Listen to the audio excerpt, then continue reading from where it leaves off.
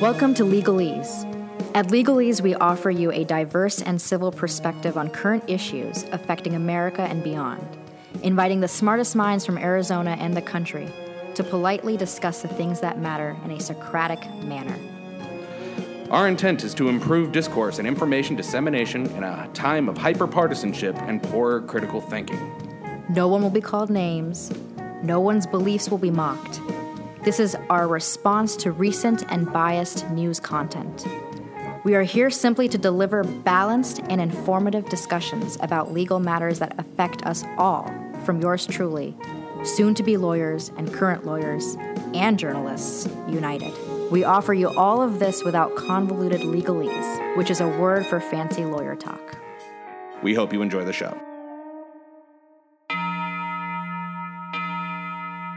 This is Amina Keshtan Kamel, and you're listening to Legalese Podcast. Episode 8 will be introduced by my guest co-host today, ASU Law Professor Eric Luna, whose biography you can find on our website. This is Eric Luna. I am the faculty director of the Academy for Justice, a new center at Arizona State University that seeks to address critical issues of criminal justice in the United States and to help inform educational, cultural, and policy efforts. In particular, the Academy for Justice hopes to make the relevant law and literature accessible to those who might use this information and analysis in discussing and implementing criminal justice reforms. By connecting the world of academics with real-world policy and practice, the Academy for Justice seeks to bridge the gap between scholarship on the books and the reform of criminal justice on the ground. The Academy's first work product, a 4-volume report titled Reforming Criminal Justice, was authored and reviewed by leading scholars in criminal law and other disciplines, and it details potential areas of criminal justice reform and policy recommendations to achieve such reform. The report is freely available online at our website, academyforjustice.org. The Academy for Justice also supports visiting scholars and educational programs, such as a new law school course on the Federalist Papers, taught by a leading academic and prominent jurist. Today, we are joined by two of these distinguished visiting instructors, Sixth Circuit Judge John Nalbandian and Professor John Baker. You can find their biographies on legalesepodcast.com. Welcome. So let's start with Judge Nalbandian.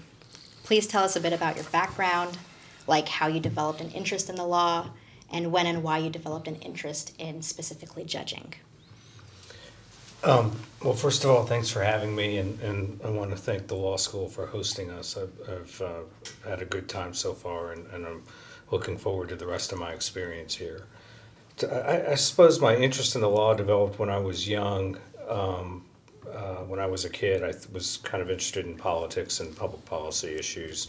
But I ended up going to college and studying business, and then decided kind of late in my college career that I was interested in the law really and not so much business. So I ended up going to law school at Virginia, and I developed, I think the question was about an interest in judging. I clerked, as many law students do, clerked for a judge after law school, a federal appellate judge in Texas, and I think, I think you can't help but have that experience and think about, hey, what would it be like to be a judge? But it's not really something that I really aspired to, only because there are so many kind of random events that have to happen in order for you to ever become a federal judge. So after my clerkship, which was in Texas, I practiced in Washington, D.C. for a few years at a private law firm, and then I moved to Northern Kentucky, which is right across the border from Cincinnati, and I worked at a law firm in Cincinnati for almost 20 years, I guess, before getting nominated almost a year ago and getting on the bench last May. Wonderful. And congratulations, of course. Thank you. I will say that my, I was thinking about this, I'd forgotten, but my mother was born in Arizona, actually. She was born in a Japanese internment camp that's about 30 miles to the south of here. But otherwise, my family really is from California, and I didn't mention this, but I grew up in Kansas and went to high school in Kansas.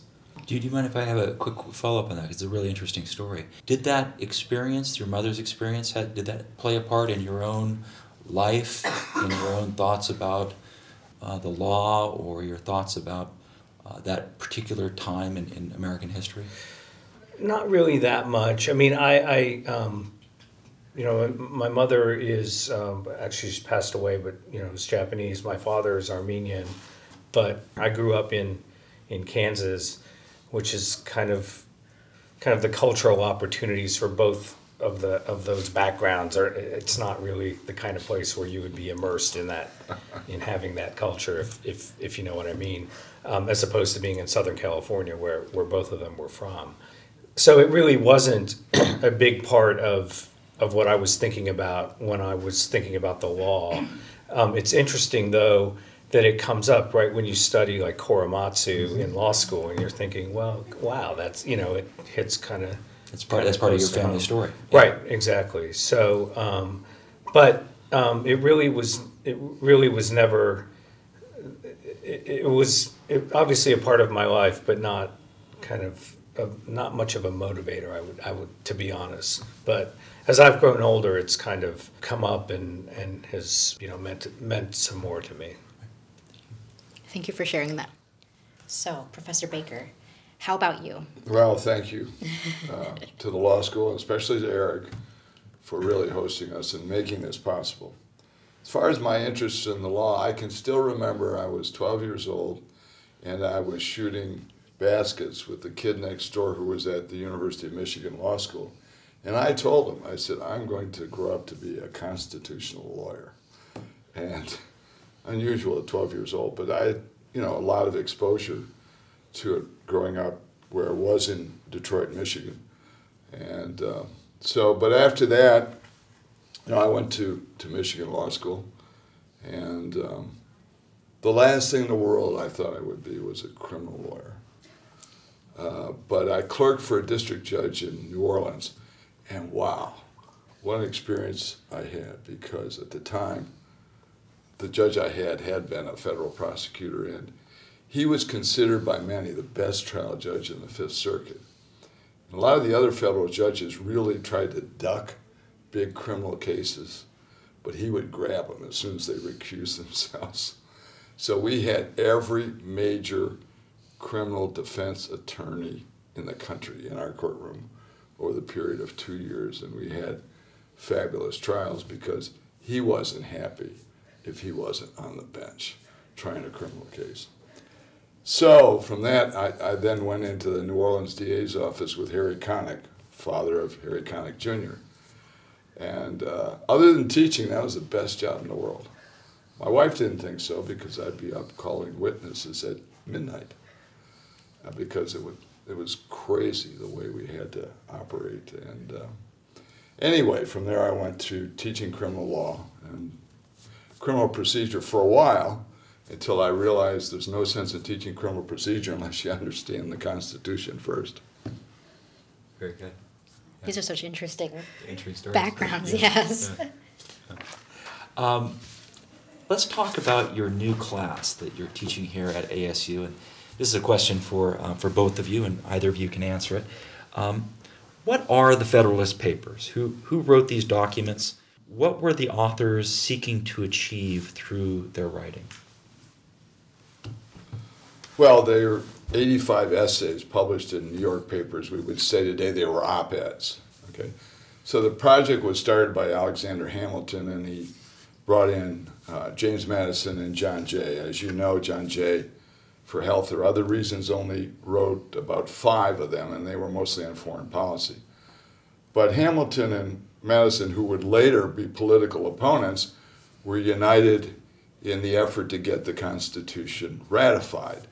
And they were both for that. They were both against the Confederation as it existed, and they thought there had to be a very different structure, although building on the existing Confederation in a way. So in this project, they divided up, and Madison is really the political theorist. He read everything. He focused on Congress, the legislative branch, which he didn't trust at all. And that was odd for a democratic republic to have that view. But he also, from that, was very insistent on the form of separation of powers. So he writes the key structural essays, and the matters on Congress. Hamilton, on the other hand, wasn't as much the theorist, but he was considered the greatest lawyer in New York at the time, without a doubt. And he really was focused on the executive, especially in foreign policy, and the judiciary. It was a good fit. They complemented each other, and like many things, people who don't necessarily agree on everything, they agree for the present purpose of what they're opposed to. What they were opposed to was the existing situation. And out of that, we get our basic struggle, at least up through the Civil War, as between whether this is going to be the form of the Constitution that comes out of the draft and is explained in the Federalist Papers, or will it be what those who didn't leave the country, the anti-federalists, wanted, a confederation. And I think you have to understand this really to appreciate the fact that we could never settle the slavery issue without a war, because they were dug in on different views of what the Constitution was. Even though, strangely, in a way, Jefferson thought that the Federalist Papers were very good, and he required that they be read at UVA.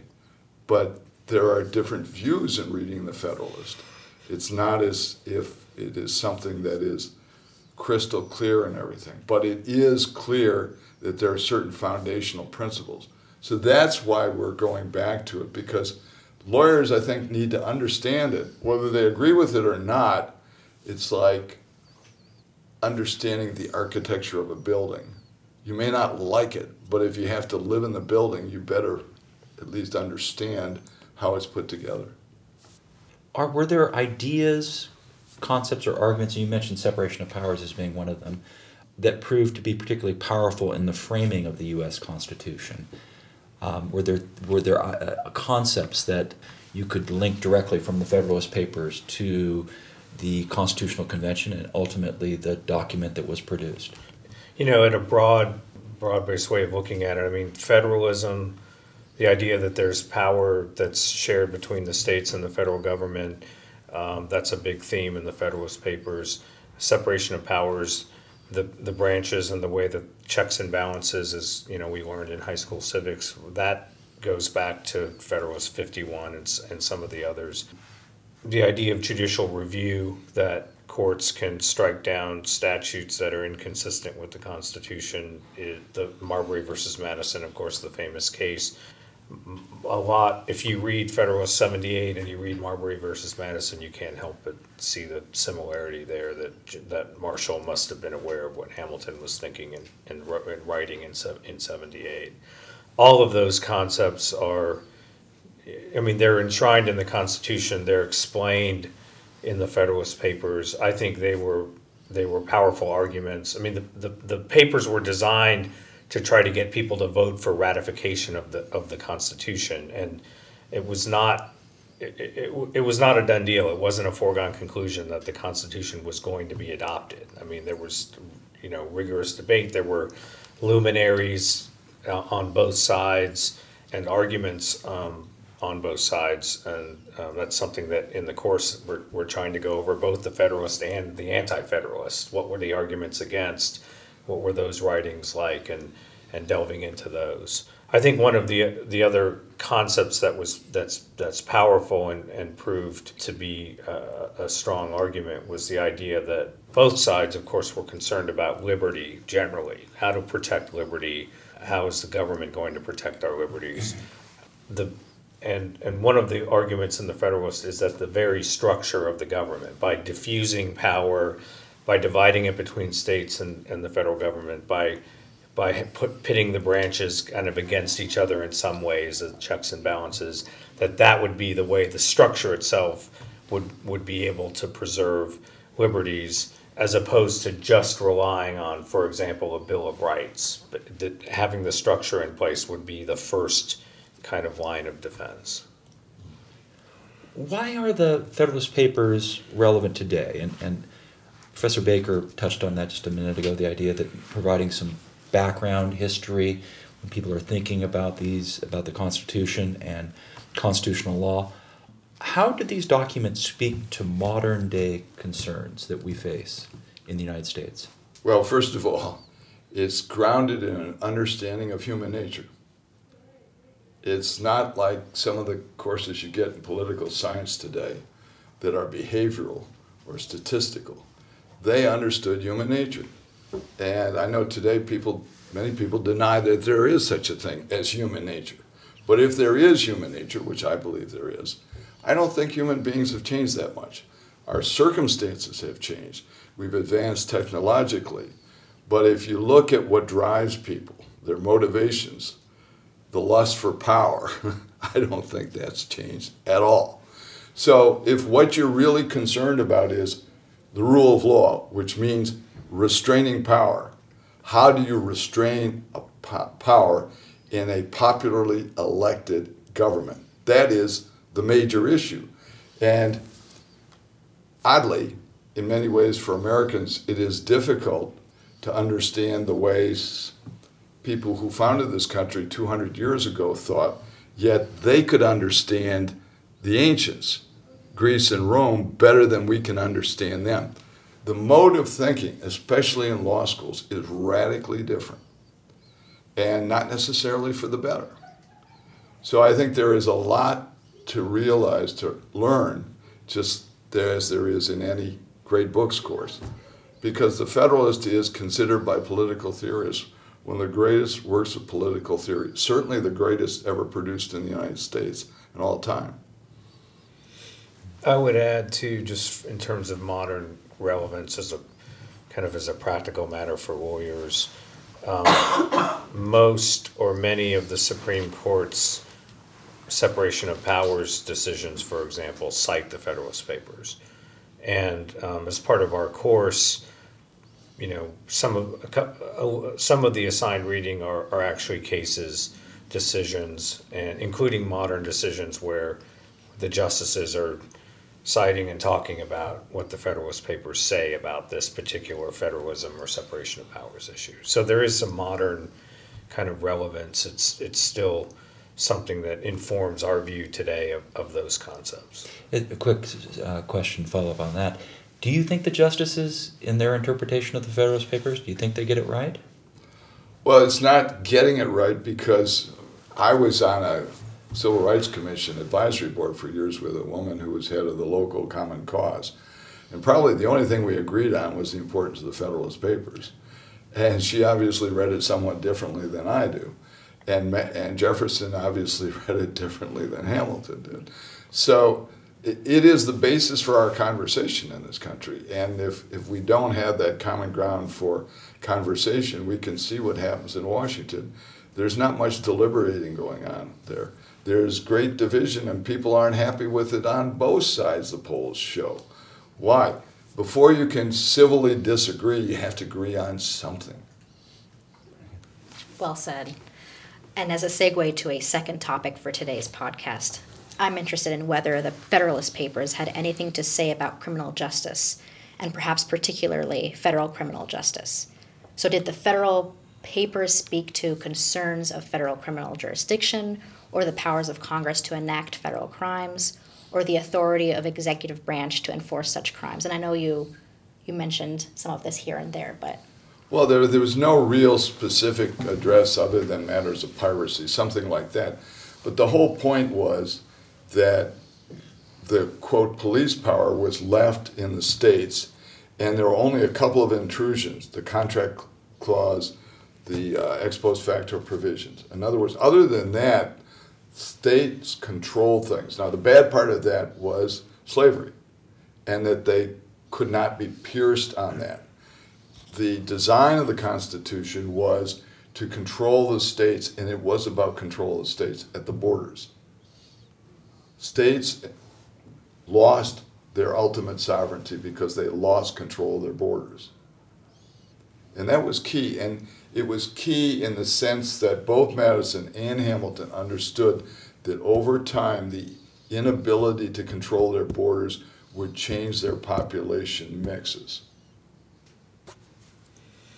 Yeah, I would add that one of the rights, again, we all think of rights kind of as the Bill of Rights and then the amendments, but there are individual rights that are in the actual document itself and not in the Bill of Rights, like the right against having ex post facto laws or the right to habeas corpus. But one of the rights is the trial by jury in federal criminal situations, and that's specifically in the Constitution itself. So that was and that is addressed in the Federalist 84 when they're addressing the question of not a Bill of Rights formally, and they say we have the most important rights, the ones that you've listed. Right. But I think that, as John said, the idea of a broad-based federal criminal justice system and federal criminal law is not apparent, because the states were still viewed as they are today, right? 90+% of criminal litigation occurs in state courts, not in federal courts. I mean, that's still true today, even though we think of federal criminal prosecutions as sometimes more high profile because they're bigger conspiracies, or they go across state lines, or they involve organized crime or whatever it is. But still, the nuts and bolts of criminal law in this country, still we're looking at, mostly state court and state issues. I have a quick follow-up that just came to mind. I have to say I feel incredibly blessed that I've been exposed to the Federalist Papers as a law student, as a 1L. You were here? Yes, I was Wow. an ASU law student. And specifically, it was Professor Paul Eckstein who had us go through the Federalist Papers and apply them to cases, and we did we spent a chunk of our time on the Federalist Papers. And I'm wondering, what are your thoughts about extending this type of education into undergraduate studies and high school? Because I almost feel like there should be. Well, strange that you should mention that, because first of all, my exposure to the Federalist Papers came as an undergraduate. And then in the bicentennial of the Constitution, I was asked to review textbooks for high schools in Louisiana. And I was sitting in my office with the various books I had to look at the statutes. And literally, this is true, the book opened and I couldn't believe it. I looked at this statute that required the teaching of the Federalist Papers in high schools in Louisiana. And so I called the Department of Education and asked them about this, and they didn't know about the statute. But a former secretary of mine was down there and said that I had struck panic through the whole place. So I tried to negotiate with them, and they wouldn't negotiate, so I sued them, and I won, and got an injunction that required them to do that. It made the Wall Street Journal, and then somebody called me up and gave me some money, and we started it. There are about 18 states in the country that require it, but guess what? It's almost not done anywhere. Now, there's an interesting article by Peter Berkowitz on why colleges don't teach the Federalist Papers. Because basically it's an antidote to the so-called living Constitution. That's why it's not taught. If you don't mind, let's turn directly to the issue of federal criminal justice, beginning with you, Professor Baker. You've been one of the nation's leading critics on what has come to be known as over-federalization. Could you tell us what is meant by the term over-federalization? Well, the federal government, mostly using the so-called Commerce Clause hook, has enacted crime after crime to the point where we have over 5,000 federal crimes at this time. That's just in the U.S. Code. That doesn't count what could be hundreds of thousands, literally, in the regs that dealing with other things. And it's just the reality is that you can find a crime to fit anything. Indeed, I literally mean this. Everyone who is 18 years of age or older could, not that they will be, could be indicted for something. I mean, Scalia, in the Honest Services case, famously said, under the interpretation given by the lower federal courts, if you call in sick to the office and you're not sick and you go to the ball game, bingo, you have violated the Honest Services provision as it was being interpreted then. That is way too much discretion for anybody. And given the discretion, that's too much power.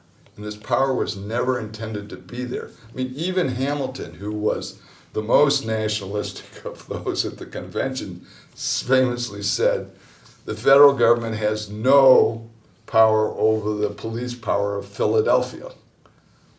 So I don't take the view that Jefferson had, that the only federal crimes there could be would be the ones listed in the Constitution.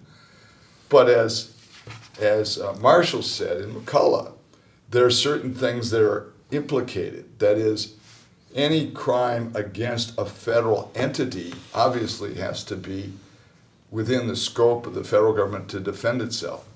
In reality, the federal prosecutors spend so much time on things that are actually covered by state law. And they may not like the way the state's doing things, but that's not really their problem. That is, it shouldn't be the federal problem. It's not like the federal government doesn't have plenty of work to do. The internet has exposed millions of people to identity fraud. I had my ID stolen, okay? So I called up and tried to get some federal agency to do something about it. They said, go to your local police. What sense does that make?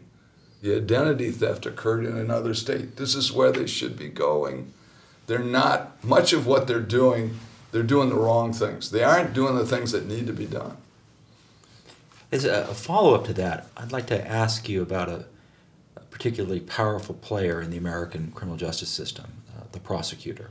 In a speech in 1940, then U.S. Attorney General and future Supreme Court Justice Robert Jackson said that federal prosecutors are, quote, one of the most powerful peacetime forces known to our country. The prosecutor has more control over life, liberty, and reputation than any other person in America, unquote. So some 80 years later, and given what you just said, do Justice Jackson's words still ring true to you? And if so, is this necessarily a problem? And how might it be dealt with? Well, first of all, I've quoted Jackson's words that you just read in articles. That's one. Two, from the time that I was a clerk in federal district court watching federal criminal cases, the playing field has gotten tremendously changed. That is, at that time, the forces were fairly well balanced between defense attorneys and prosecutors if you had the resources on the defense side. That's no longer true. As a result of the war on crime and the resources thrown at the Justice Department, not just the prosecutors, but at all the investigating agencies, it's no longer a question of very many people going to trial. They can't afford to go to trial.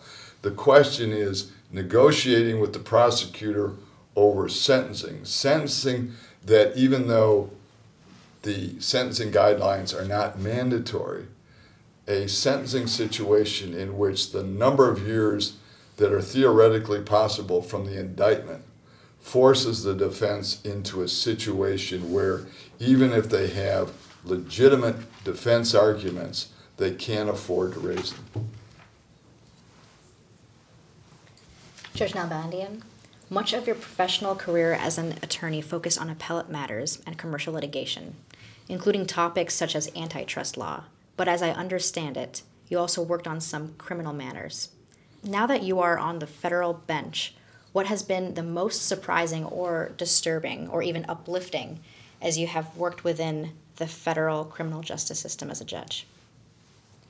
One of the things that we've grappled with, that the judiciary has been grappling with, are a lot of issues dealing with so-called career offenders or habitual criminals. There was a public policy movement to try to isolate the individuals who were kind of committing the most crimes and to try to focus on them. And I think there's a federal statute called the Armed Career Criminal Act that is part of that, and we see a lot of cases that involve kind of the interpretation of that statute, and specifically it's kind of a 3 strikes and you're out type statute, but there's a lot of debate about really what counts as a strike. So the Supreme Court has taken case after case on the statute and continues to do it, and we struggle with that too. I'm a little bit surprised at how many there are.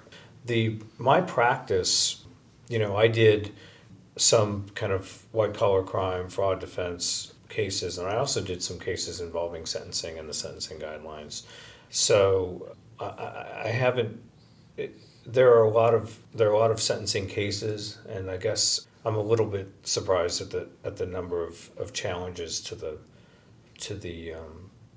sentences. But the guidelines, of course, as John mentioned, are no longer mandatory, and so that's given more discretion to trial judges, and as a result, I think has created at least some other avenues for appeal that maybe hadn't been there. I'm not sure I've found anything really uplifting. But that's an interesting question, because I think kind of in other parts of my career and boards that I've served on and other things, I think uplifting stories that come out of the criminal justice system tend to be stories about rehabilitation or redemption, or seeing somebody who is a victim kind of have the courage to testify, or seeing somebody who was arrested kind of turn their life around. And that's mostly that those things happen, and but they're mostly going to be seen by trial judges and not appellate judges, who are kind of on the ground and sentencing defendants and seeing victims and doing that kind of thing. So in my position, it's not. I don't really have direct contact with any people other than lawyers, basically. I will say this, though, as part of my new judge training, and you'll be surprised to learn, I suppose, that there is something called new judge training. There's a baby judge school. It's mostly for district judges, although the appellate judges are encouraged to attend. It's not a lot of training. I mean, there's not a huge onboarding process when you become a judge. It's basically you show up and you start working. But one of the things they do, and I thought this was very interesting, was they do take you to a federal prison. And they take the judges to a federal prison, and we toured the facility and heard from the people who work there and who run the prison, but also some of the prisoners who came in and told some of their individual stories about what their experience was like, and especially kind of the drug rehabilitation programs that they were running in that prison to try to help them. So that was, I suppose, a little bit uplifting, I suppose, in that category. But. Well, thank you for that. I actually have a follow-up question to that specifically. Sure. Was there a particular appellate judge or any other judge that served as a mentor to you during the training? I'm intrigued by this training program. There are mentor judges, actually. There were 2 district judges. So the training program is geared toward district judges, trial judges. And the reason, and it makes perfect sense to me, because being a trial judge is just, it's a different kind of job. And you have a lot of discretion as a trial judge. And people don't realize that, yes, you can be appealed, but 95% of what you do is you're going to be the last word on it. And a lot of lawyers grow up doing criminal law or civil law, and kind of once they become a judge, you have to do all of it. And I think the training is designed to help you get comfortable with various aspects of the law, including specifically we did a day on sentencing and doing a sentence, giving a sentence, and how do you what is your approach, and what are the criteria that you must consider under the Constitution, under the guidelines, under the federal statutes. So there were mentor judges who ran the training, who were experienced district judges who had been on the bench for 20 years and kind of gave us their wisdom, really. What they had experienced, what they thought worked and didn't work. So that was very helpful to hear them. Thank you for elaborating on that. So I want to follow up here regarding district judges and the criminal justice system. The judge and I were actually involved in the same criminal case at a distance from each other. And the only reason that I was involved in that case was a case that we won down in Louisiana. And the reason we won the case was because the district judge ruled in our favor. And we got it was a mail fraud issue where the feds were expanding their theory of the mail fraud. They're always doing that. And so he ruled against the government. That led to an immediate appeal. But put yourself in the position of a district judge.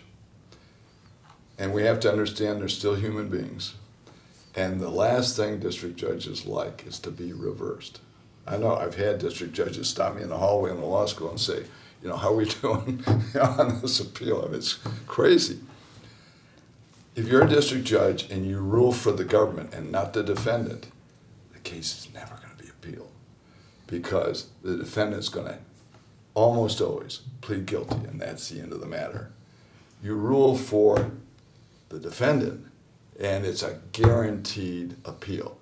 If I could change one thing in criminal justice at the federal level, I would give an interlocutory right of appeal when the Justice Department comes up with a new untested theory. Because that's how they establish the theory. They're changing the law by expanding the theory and then getting pleas to it, and then that becomes the law even though Congress has never expanded it. Have you spoken to people either on the Hill or in the Justice Department about this idea, and what has been the response? Forget about talking to anybody in the Justice Department. Look, I mean, my sister works in the criminal division of the Justice Department. And I was on the task force on over-federalization. There are a lot of well-intentioned people in the Justice Department, both career and political. But generally they put up a pretty tough wall. So it's not likely that you're going to get any help from the Justice Department. And I was involved as a consultant to the bipartisan task force on over-federalization. And yeah, there was a lot of germination of new ideas there. But as you know, the focus was on sentencing reform and mens rea. I assume that you believe some sort of major federal code reform is necessary to deal with the problem of over-federalization. And maybe I'm wrong about that assumption, but if that's true, how could this be done, and is Congress up to the task? Well, one, it's not a federal code. That's the whole point. Most of the crimes are not real crimes. They are under the Commerce Clause. They're regulations, even the ones that are so-called crimes. And much of it doesn't belong there at all. If I could do it, I would strip out many of the crimes. And the reality is we know prosecutors use very few of them. And people say, well, they use very few of them. Why are you worried about the number? It's not just the prosecutors. It's the investigation people. You've got law enforcement agencies out there that will use bizarre crimes to go do a morning raid on somebody, and the prosecutor is not going to take the charge that they actually file if he or she takes the charge. But that doesn't restrain them from making the raid, and they've got the probable cause. They get the probable cause simply because they can find it someplace among all these things. And one of the things I dropped on the committee in one of my testimonies, and it just shocked everybody, I said, with drones, just think what the feds can do then. Just think of all the violations of agricultural laws and everything else. All they have to do is spot it, send the picture to the owner of the property, and boom, okay, plead guilty, pay us, whatever. I mean, the incredible power that the federal prosecutors already have is only going to be enhanced by technology. Do you think do you foresee any way in which this could be changed, where that type of reform, in terms of the federal, what is punishable and what's criminalized and punishable under federal law, and is Congress going to be able to do that, or are we simply too polarized and too beholden to certain interests? Well, it's not so much a question of polarization. It's a question of re-election.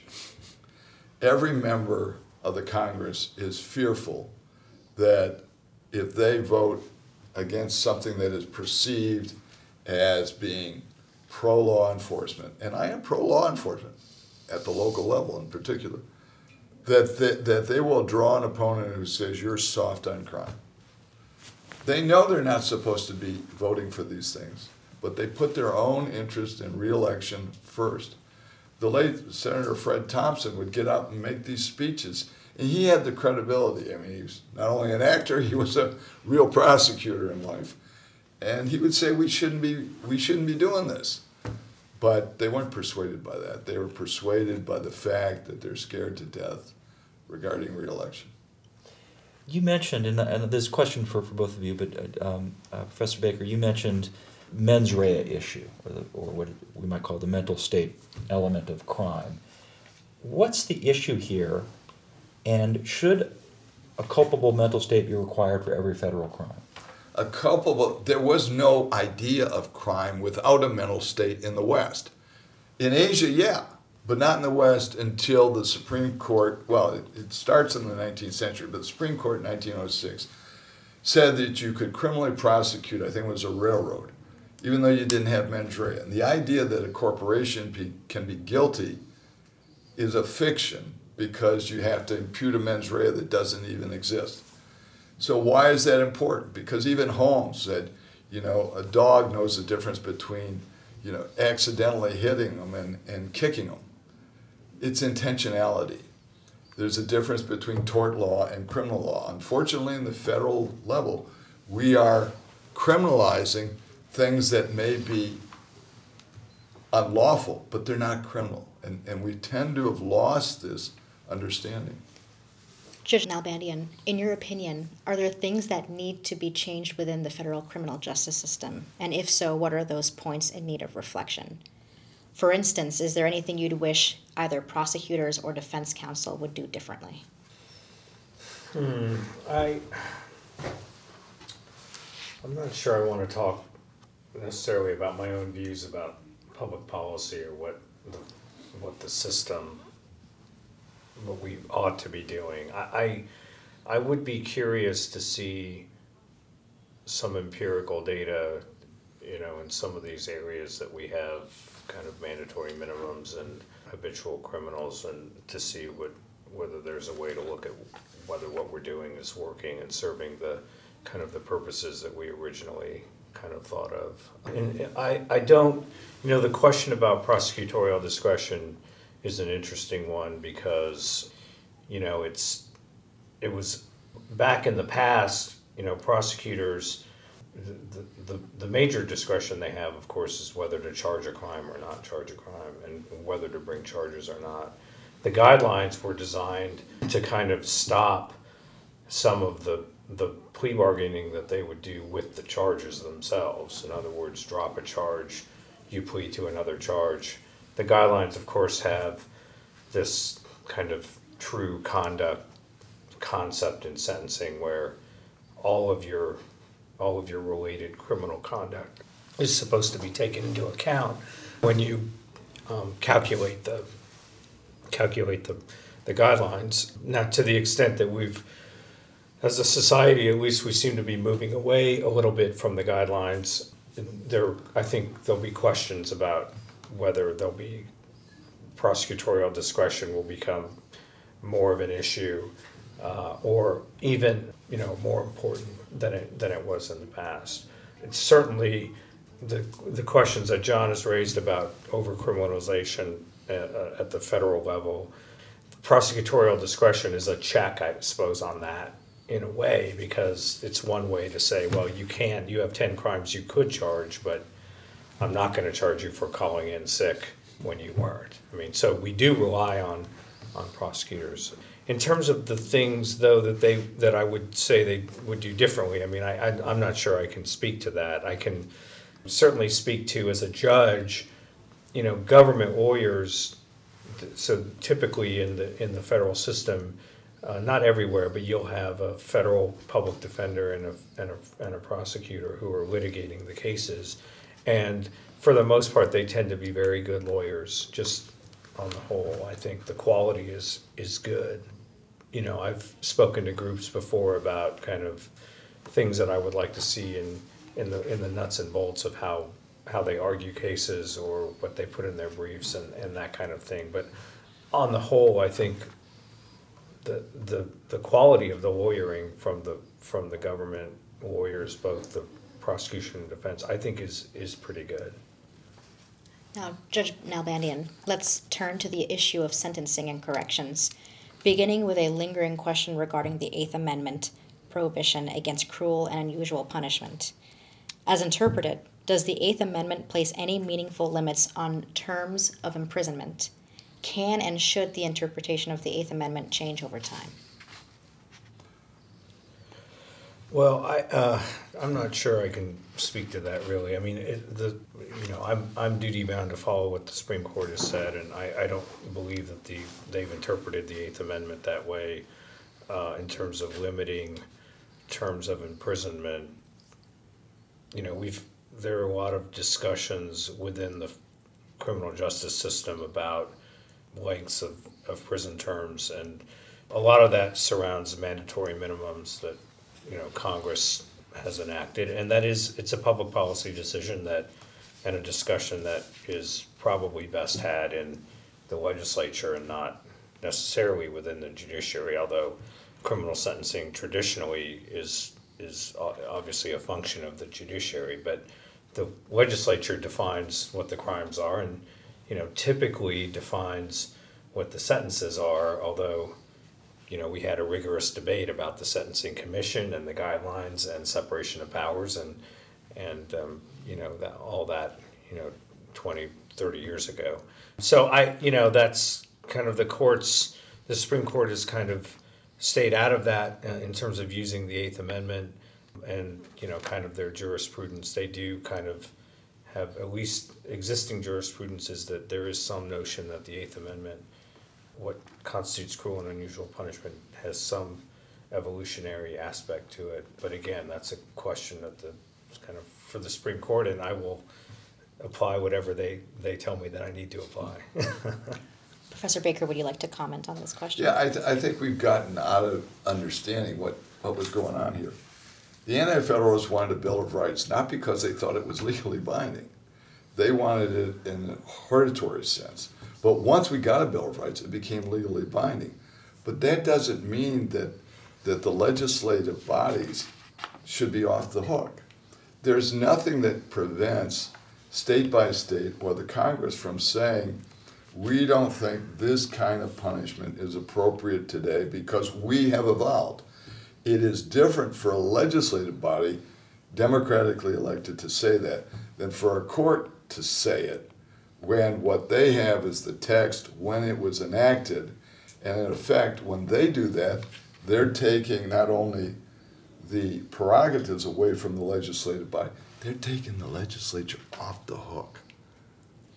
Congress and legislative bodies everywhere, their members try to duck the tough issues. And they're happy to have courts be criticized for whatever they do.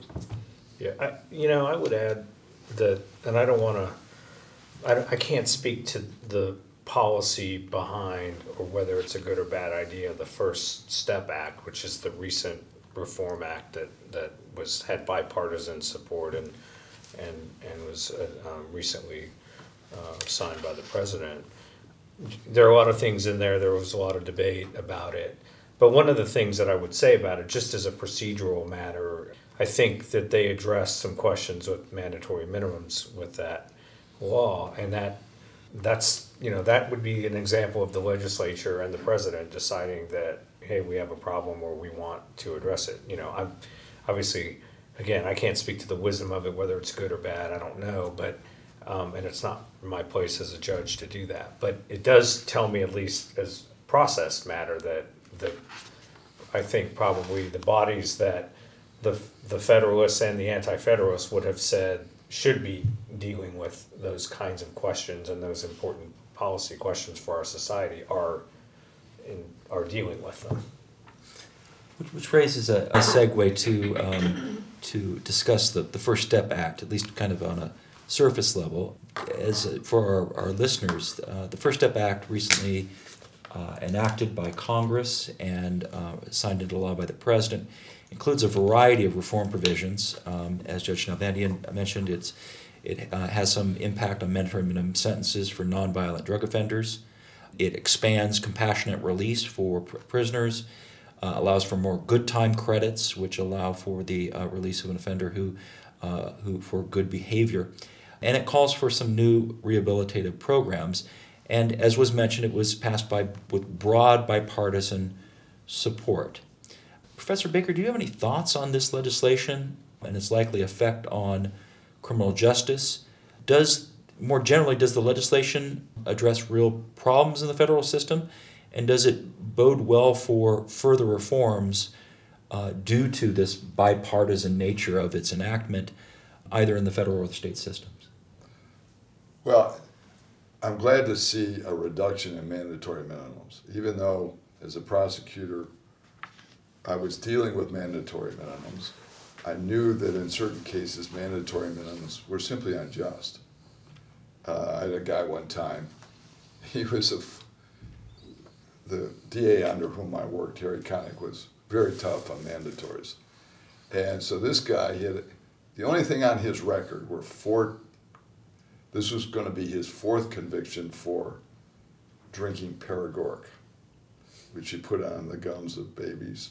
So he's addicted to this thing. No other criminal record.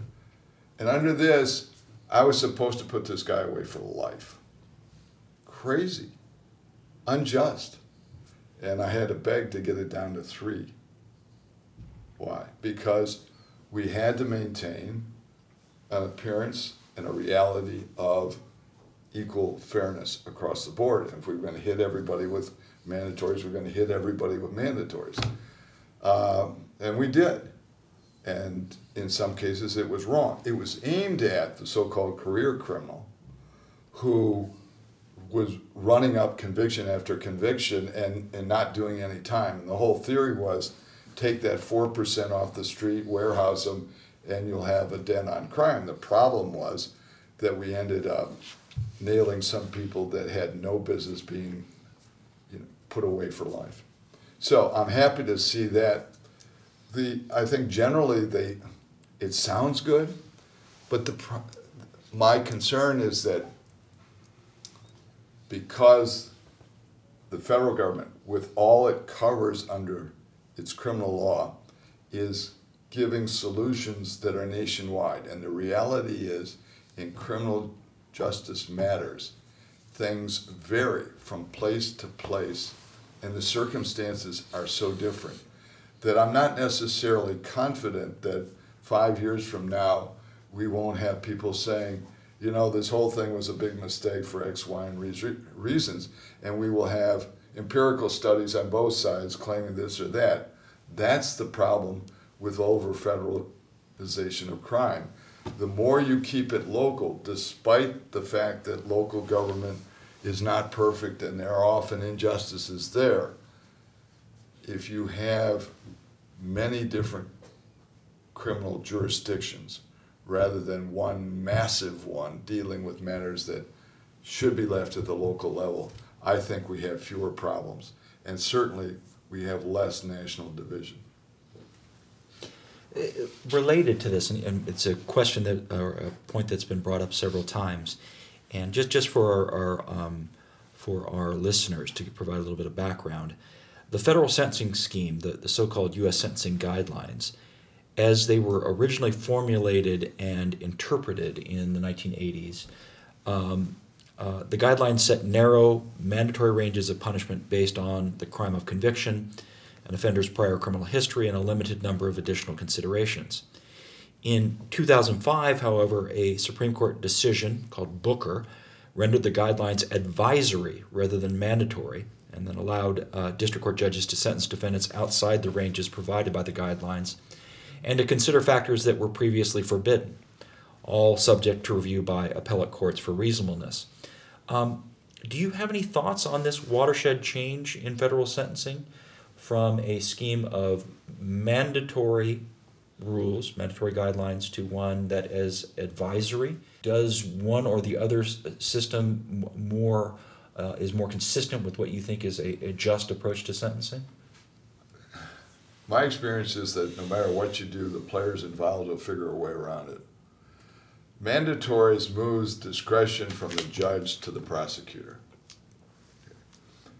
We may have had abuses by judges, but I think the greater possibility of abuse is by the prosecutor.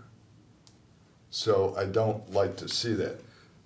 This all happened because people distrusted what judges were doing. On the right and on the left, they said because sentences were not equal across the board. That's the problem you have. It's law versus mercy question.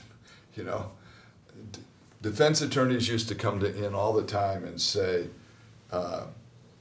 you gave this guy a break, why don't you give me a break, because we want equality. And then when you put equality in, they say, well, you have no mercy. It's the old problem of the rule of law versus the rule of mercy.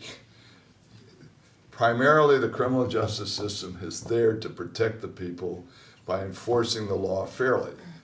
The real problems have to do, I think, at the federal level, not only with the number of crimes, but with, and I would call it vagueness, not just ambiguity.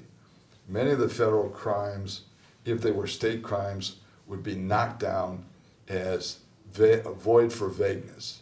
But because Congress has enacted these things and given great discretion to the Department of Justice, the courts are reluctant. I mean, just look at the Skilling case, in which Justice Ginsburg rewrote the statute because they knew the statute as interpreted was bad, but they didn't want to say, as Scalia wanted to say, it's void for vagueness. This reminds me of a point raised by Justice Kennedy, actually before the Booker decision, but in 2003. He described as misguided the, quote, transfer of sentencing discretion from a judge to an assistant U.S. attorney, often not much older than the defendant, unquote. Kennedy then went on to say that the judge is the one actor in the system most experienced with exercising discretion in a transparent, open, and reasoned way, and that most of the sentencing discretion should be with the judge and not the prosecutors. Do you agree with this sentiment? This is a question for either of you, that perhaps there had been a transformation, a shifting of power in sentencing from judges to prosecutors that occurred sometime in an earlier generation. And is that problematic? And does it require the type of change that would shift it back? I think it was a problem. I think it was a real problem. Look, you have to understand that sentencing in a state court operates very differently from sentencing in a federal court, even prior to the federal guidelines. So I remember sitting in the chambers of one federal district judge who sat there around the table with the various federal officers, parole, and all of this stuff, and sitting there and asking them for their advice. He really didn't want to take ownership or accountability for the sentence. Sentencing is a burden on the judge, and it's a difficult burden, can be. The judge I worked for, I watched him ponder and walk around for days, sometimes on difficult cases, trying to figure out what was the just sentence. Now, state district judges don't have that luxury. They're sentencing people all the time. And generally, what they ought to be doing is, if it's an armed robbery and a guy's got a record, you know, the sentences ought to be fairly uniform as you go along. And many of them do. They can pop the sentences because they have to, over and over again. But there's room in the system for play. So I've had defense attorneys, when I wouldn't give them anything and the judge I was working for wouldn't give them anything, they would just judge shop. So again, it all comes, part of it is the institutional framework, the statutes involved, but at the end of the day, you can't ignore the human factor. And you have to pay attention, as the Federalists always did, to human nature. What are the incentives of the judge? What are the incentives of the prosecutor, the defense attorney? All of those. And you've got to do your best to restrain them, each of them, from pursuing their own self-interest. Judge Nalbandian, can you comment on this question? Well, I think it's interesting, and John's touched on it already, the question of discretion. Judges traditionally had a lot of discretion in sentencing, but I think, when the guidelines were adopted, I think the idea was that there were disparities in sentences that were going on depending on where a person was sentenced, urban court, rural, characteristics of the defendant, obviously concerns about minority defendants and older defendants, whatever it was. So the idea was, we need to take some of that discretion away, and if you get convicted of X crime, you will get Y. I mean, people may not know the guidelines. There's literally a table, a grid, where you can look at what the person did, calculate the number, and you find the range. And that was designed to kind of create this kind of equalized system. But now, the pendulum has kind of swung back, it seems like, and there are, obviously Booker changed things. Booker, of course, is based in the Constitution and the Sixth Amendment and what a jury has to find with regard to what a person has done and what they can be punished for. But we're having these policy discussions about how much discretion should a judge have, and I think that there seems to be a consensus that there needs to be more discretion than the guidelines gave them. But, on the other hand, we're also seeing a lot of discussions now about concepts like implicit bias and whether judges or anybody brings to a certain situation, background assumptions and experiences that might affect the way that they do certain tasks, including sentencing. But if you increase discretion for judges in sentencing, are you going to run into that issue? And again, these are all discussions that we ought to have, our elected officials ought to have them in a kind of reasoned manner. And so hopefully that, and I've seen that going on. But as a judge, of course, I have to take the system and what it is, and we kind of operate within the confines of the criminal justice system. But these are kind of questions of public policy, and I think that we're kind of in the midst of a debate about sentencing and where do we go, given the Booker, and also given kind of the mandatory minimums and also the career criminal statutes. I have a follow-up to that. As a new judge with the training program, I know you mentioned that there was a day just on sentencing. Mm-hmm. Did you have an aha moment where you were like, I think I've got the hang of this? Or did that come later when you actually worked on real cases? I guess I'm just intrigued because I wonder what the learning, it's not a learning curve, but it's more of a comfort curve, mm-hmm. so to speak. So I wonder how that played out for you and when you felt comfortable with that power. It's an interesting question, because for me, as an appellate judge, again, I am one step or two steps removed from, in a sentencing situation, the trial judge actually, has the defendant in front of him or her and the victim, often. And kind of the drama plays out in the courtroom, and you, as a trial judge, have to, you're pronouncing the sentence on this person. You're looking at this person and saying you are going away for 20 years or whatever it is. I don't have that moment because I'm getting the record and I get the sentence and I get the pre-sentence report, and we have to make a decision, based on all of those factors. And the way the system is set up, typically I give discretion to what the trial judge did. Appellate courts are not looking at every sentence brand new and saying, oh, I would have done something different. We tend to, and I think correctly, defer to the judge, to the trial judge who's in the courtroom and sees the person and hears the testimony and makes that decision.